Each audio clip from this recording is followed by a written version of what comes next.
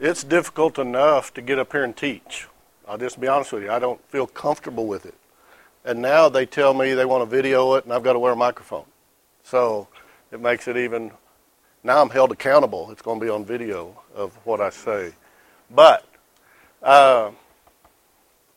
this is good stuff. Ricky Kevitt came in this morning and talked to me a second and gave me some encouraging words, and he just said, what's good about what y'all are doing is that the couples just need to know it's okay, that everyone's going through struggles in raising families. And with y'all's experience and the struggles y'all had, being able to share that, it's going to help. So those were encouraging words from Rick. Chapter 1, let me read briefly this first part. This is how he starts chapter 1, the author. It was a hot summer day, 1986. We were driving home in our van from a refreshing and enjoyable vacation. All was serene as we bask in the glow of togetherness until the last 200 miles. And then he has 3 kids, 1 daughter, 2 sons, and it was total chaos. They stopped at a picnic area to eat a little lunch. The chaos hadn't stopped. The wife, Sarah, takes off, and you know at rest areas they have different picnic areas on each side. She went to the furthest one down by herself just to get away. She looked over into a parking area and she saw a number of motorcycle type gang dressed in leather, do-rags, tattoos with their Harleys and whatever motorcycles they had. And she literally thought, if I could just ride away with them. Every one of us in this room have had times where we wanted to just go off and be alone. Maybe not to the extreme of riding off with a Harley gang, but probably worse. To just go off and do whatever by ourselves. And so, this is the couple that's writing this book. They understand. In the first 3 chapters on the crazy cycle, there is a number of scripture that I think Lisa handed out to all of you to look at.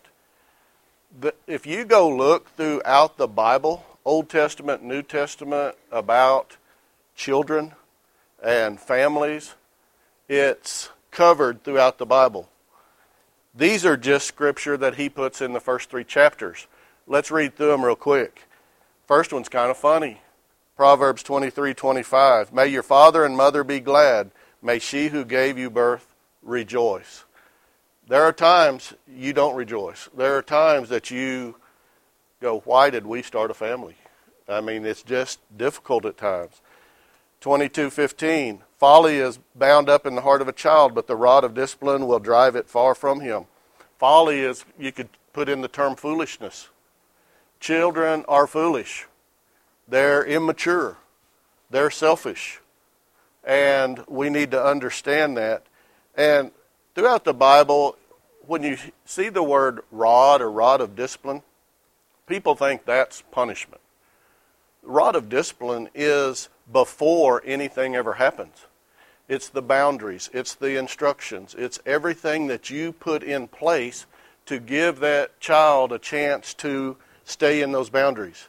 And I'm telling you, 32 years of education, children want boundaries. Students want boundaries. They want to know where it is and how far they can go. Some of them stay far from it. Some get right to the edge. A few go over, but that's when you have the discipline or the consequences in place to take care of those that go outside those boundaries. So when you hear the rod of discipline, that's everything you put in place before anything ever happens. Romans 8:28, and we know in all things, and I emphasize the word all, God works for the good of those who love him, who have been called according to his purpose. That includes parenting. All things. God works for the good of those who love him. Romans 2:21, you then who teach others, do you not teach yourself? You who preach against stealing, do you steal? All that is telling us we've got to model what we want out of our children. And if we're doing things and then they're doing the same things and then we get upset and want to correct them, just like I said last week, I wanted to have in place where my children could never come up to me and say, but Dad, you do it. So that is Romans 2:21. Proverbs 15:13. A happy heart makes a face cheerful. A heartache crushes the spirit. So many times in the way we handle our kids, just crush them. It crushes their spirits. You can see it in their facial expressions. You can see it just the dropping of their shoulders. And that's something we have to be careful of. 2 Timothy 3:2. Now when you read this was about what the end of times are going to be like of all these things happening. People will be lovers of themselves, lovers of money, boastful, proud, abusive, disobedient to their parents, ungrateful, unholy. Some of you read that and go, the end is near. I mean, it might be this afternoon. Psalm 25:7, remember not the sins of my youth and my rebellious ways according to your love. Remember me, for you are good, O Lord. Remember not the sins of my youth. How many of you would want to stand up right now and confess everything you've done since your youth? I don't think a one of you. Okay? And sometimes as parents we forget that when our children misbehave. Psalm 103:13, as a father has compassion on his children, so the Lord has compassion on those who fear him. Think about how sometimes uncompassionate we are to our kids, but boy, we hope the Lord's compassionate to us in the decisions we make and how we act and how we behave as adults even. Proverbs 14:29, a patient man has great understanding, but a quick-tempered man displays, again, folly or foolishness. Throughout the book, he gives these: to respond, not react. To respond, not react to different situations. And that means stepping back and not being quick-tempered and being foolish in whatever comes out or what happens. Proverbs 17:14, starting a quarrel is like breaching a dam, so drop the matter before a dispute breaks out. Sometimes we cause the issue because we start the actual conflict. Proverbs 19:11, a man's wisdom gives him patience. It is to his glory to overlook an offense. There are times that if we think and look at the big picture, it's not worth the battle, and we just have to overlook it. 15:18, a hot-tempered man stirs up dissension, but a patient man calms a quarrel. Very similar as before. 1 Corinthians 14:20, brothers, stop thinking like children. In regard to evil, be infants, but in your thinking, be adults. Parenting is for adults only, and he talks about that throughout the book. Children's minds are different than adults, and they do things that are frustrating, but when you have to sit back and think, let's remember they're just kids. So, if we look at let's just look at this. The crazy cycle.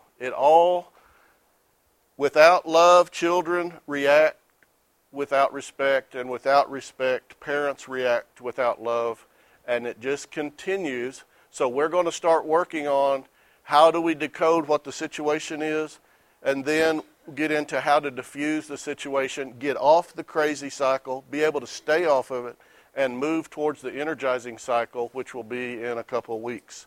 So if we look at last week, children need to feel loved, parents need to feel respected. That's the two basic principles we talked about. Let me focus on the first one. If children don't feel loved,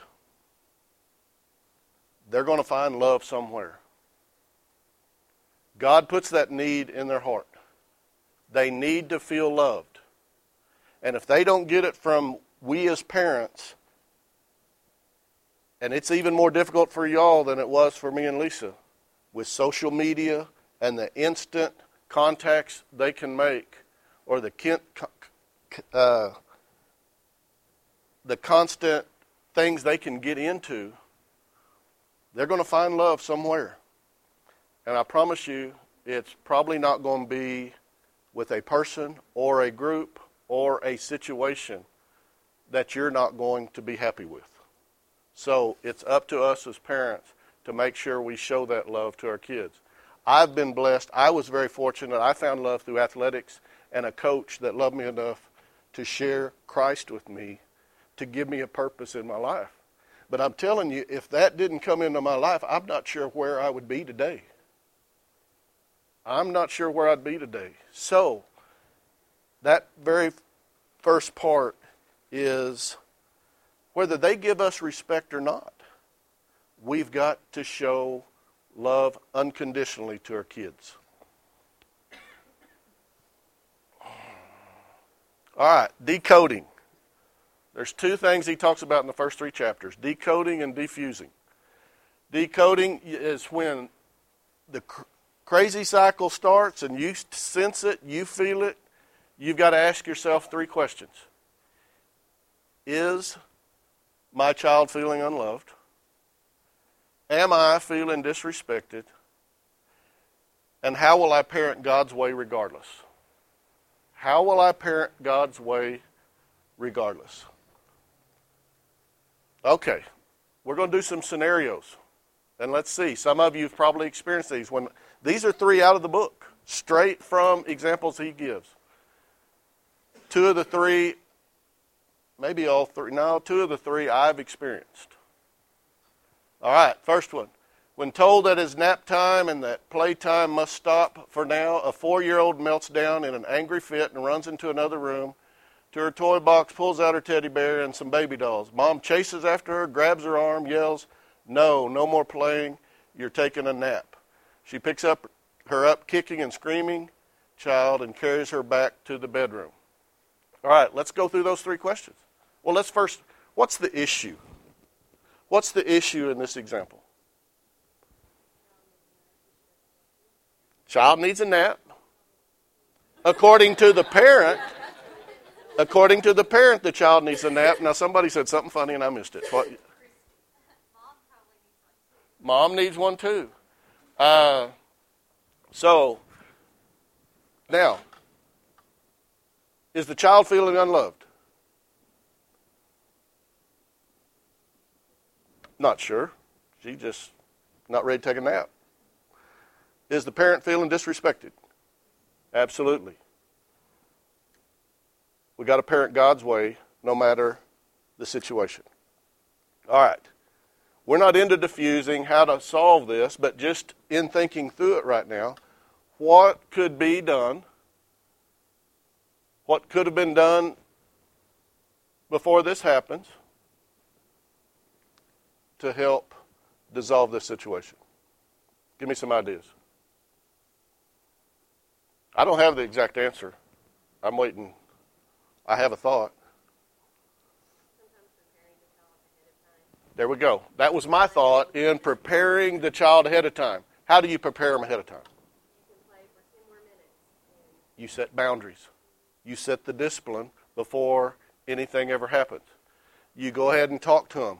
Go, you know this is about nap time, but here's what we're going to do. You can play for 10 more minutes. Some people even put an alarm out there. 10 more minutes. So play hard, but when that bell goes off, we're going to take a nap.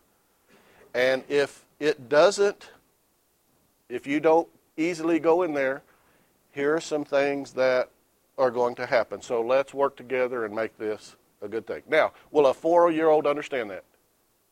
Yes. 4-year-olds can understand if you sit down and communicate.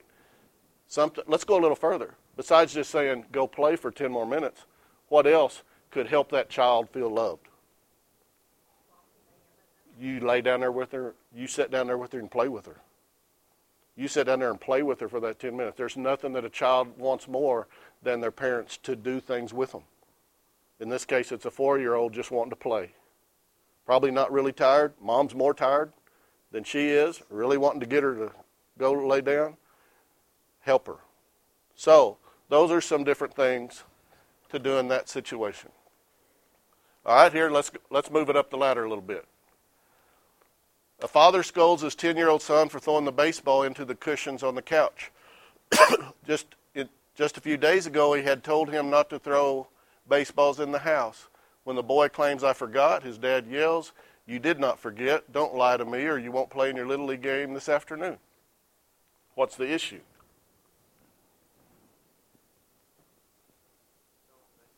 Throwing the baseball in the house is the issue. Is the child feeling unloved? I hear you say yes. Why?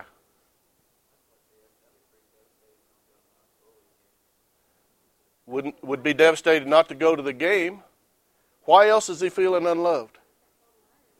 Dad just called him a liar. Squelching that spirit of a kid.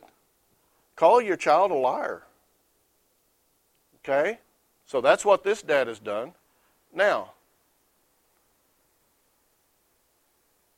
the dad feels like he's feeling disrespected because he feels like, I told my son a couple days ago not to throw the ball in the house. Why do you think the son started throwing the ball in the house? Was it to make his dad mad? Why do you think he started throwing the ball in the house? He forgot.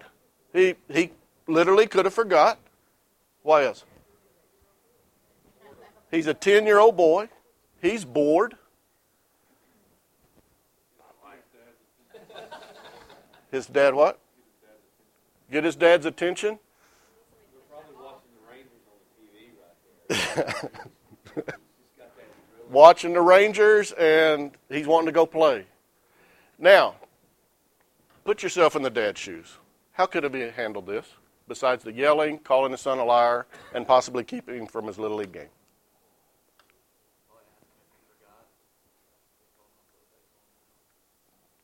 Okay, ask him if he forgot. Think of this. What if you as the dad said, son, I see that you're kind of nervous and you're throwing the ball in the house. You know that's not what we want to do. You know what I really want to do? Let's go outside and play. Let's go outside and play catch. Because right now that father isn't going to go out and play catch with him. But what would that son love more than have his dad say, hey, let's go outside and play? Maybe it's something you don't want to do. You've got work. You've got other things you want to do. Selfishly, you want to go do something else. But there'd be nothing greater than to let that kid know, let that child know that he's loved and his dad wants to go play with him and play catch as long as he wants to play. That could have dissolved this and let him know, I can't wait till your game tonight. I'm excited that we're going to get to watch you play. Let's go out and prepare for it. That's just some simple things that father could do to help dissolve that situation. You might not even need the diffusing part. You already know how to do all this. All right, let's go a little higher. A mother's yelling at her 15-year-old daughter for not picking up her room, and the daughter is yelling back even louder. The issue is not picking up the room. Go back and think when you were a kid, did you pick up everything that you ever had, your room, whatever the situation? And let's think through this. We live this big time. Not the yelling, but the room. Is the daughter feeling unloved? Okay. Is the mother feeling disrespected? Absolutely. Now, what could be done in this situation? I'll tell you what we did in a little bit, and I don't know if it's right or wrong, but I'll just tell you what we did. What could be done in this situation? Mom could go in and help her pick up. Hey, I see you left some stuff out. I'll help you. Let's pick up together. All right, got to quit the yelling. Yelling doesn't get you anywhere.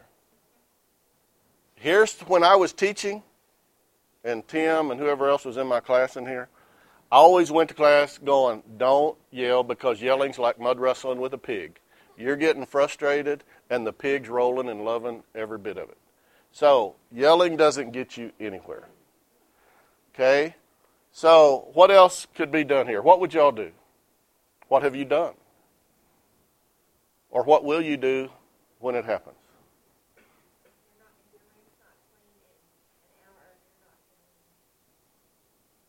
Okay?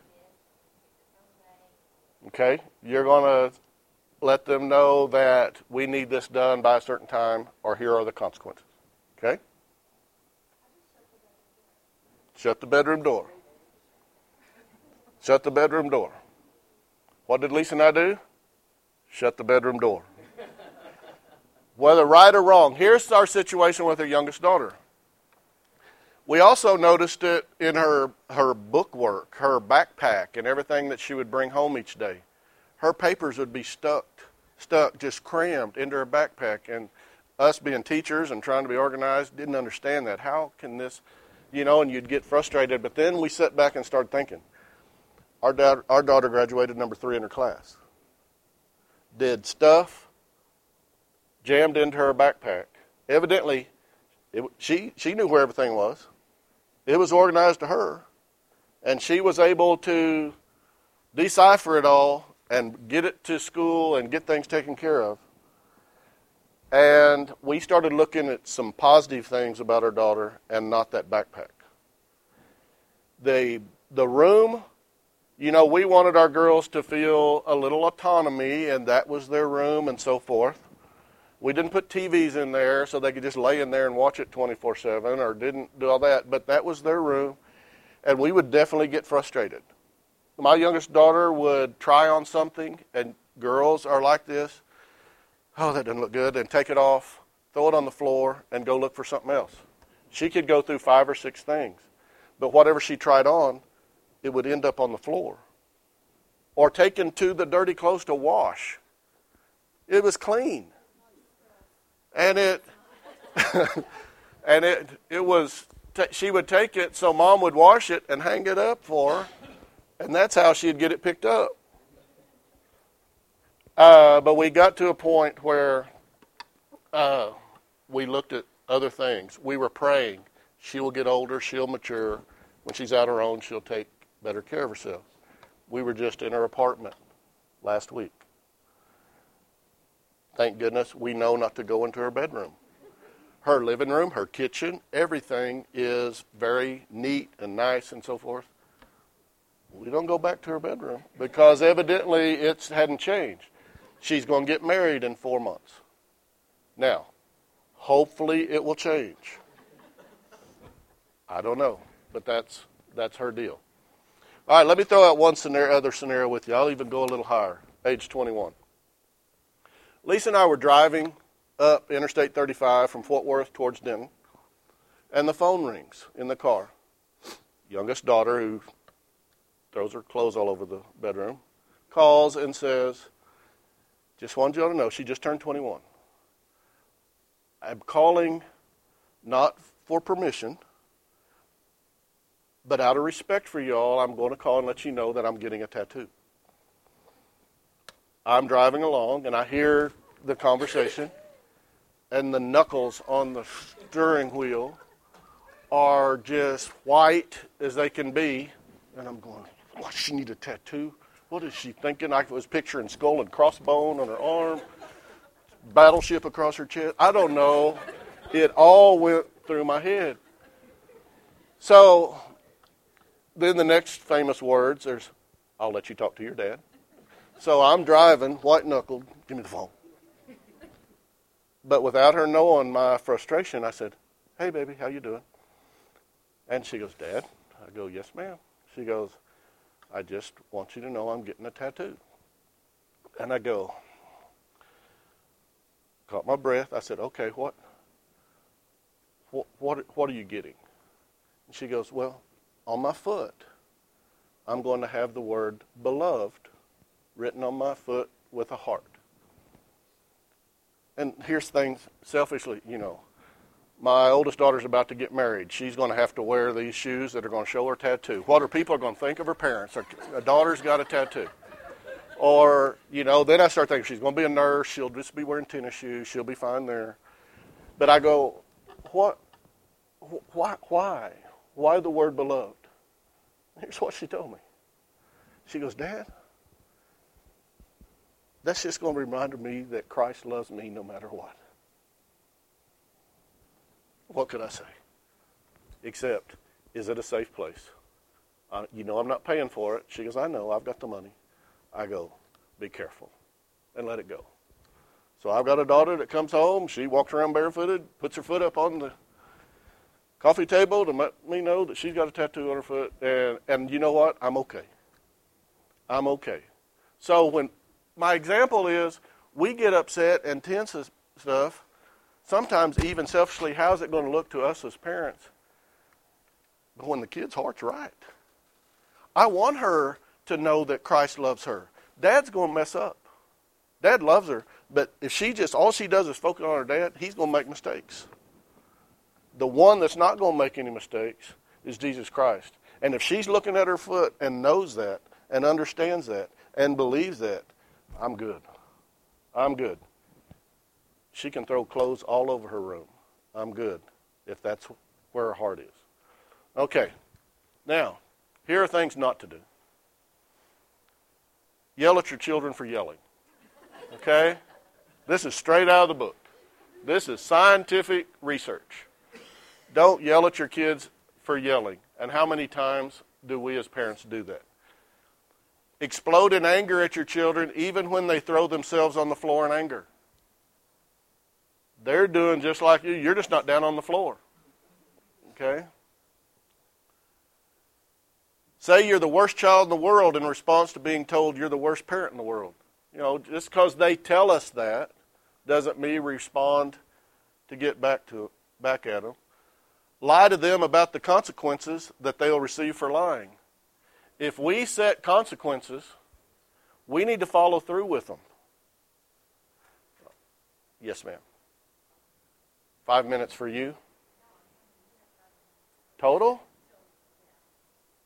I didn't get to your part. All right. Sorry. Exasperate them to the point that they lost heart, even though you feel exasperated and seem to be losing heart. Feel sorry for yourself in the face of their pouting and feeling sorry for themselves. Be unreasonable in the face of their unreasonableness. Match their foolish words and actions by your own lack of wisdom and patience. Therefore, all the scripture that goes into what he is talking about. Now, Lisa was going to add 3 or 4 slides in her own way, in her own creative, artsy way, but she's going to do it next week. I'm going to be out of town in Houston next week, so you've got her all next week. You can hear from another side of this parenting. But one thing I want to close with is we have a marriage study that starts back up in 2 weeks, May 11th. A marriage study that we felt led to do, thinking there would be 2 to 3 couples, and ended up being a large number. The feedback and response that we've received from that marriage study have been overwhelming in the lives and the marriages that have been changed by it. Roger and Alyssa Masters was a part of this marriage study, and I asked if they would come and share this morning, and they said they'd be glad to. Matter of fact, his words were, I'd love to. So at this time, just encouragement to y'all, Roger and Alyssa are going to come up and share about their experience with the marriage study.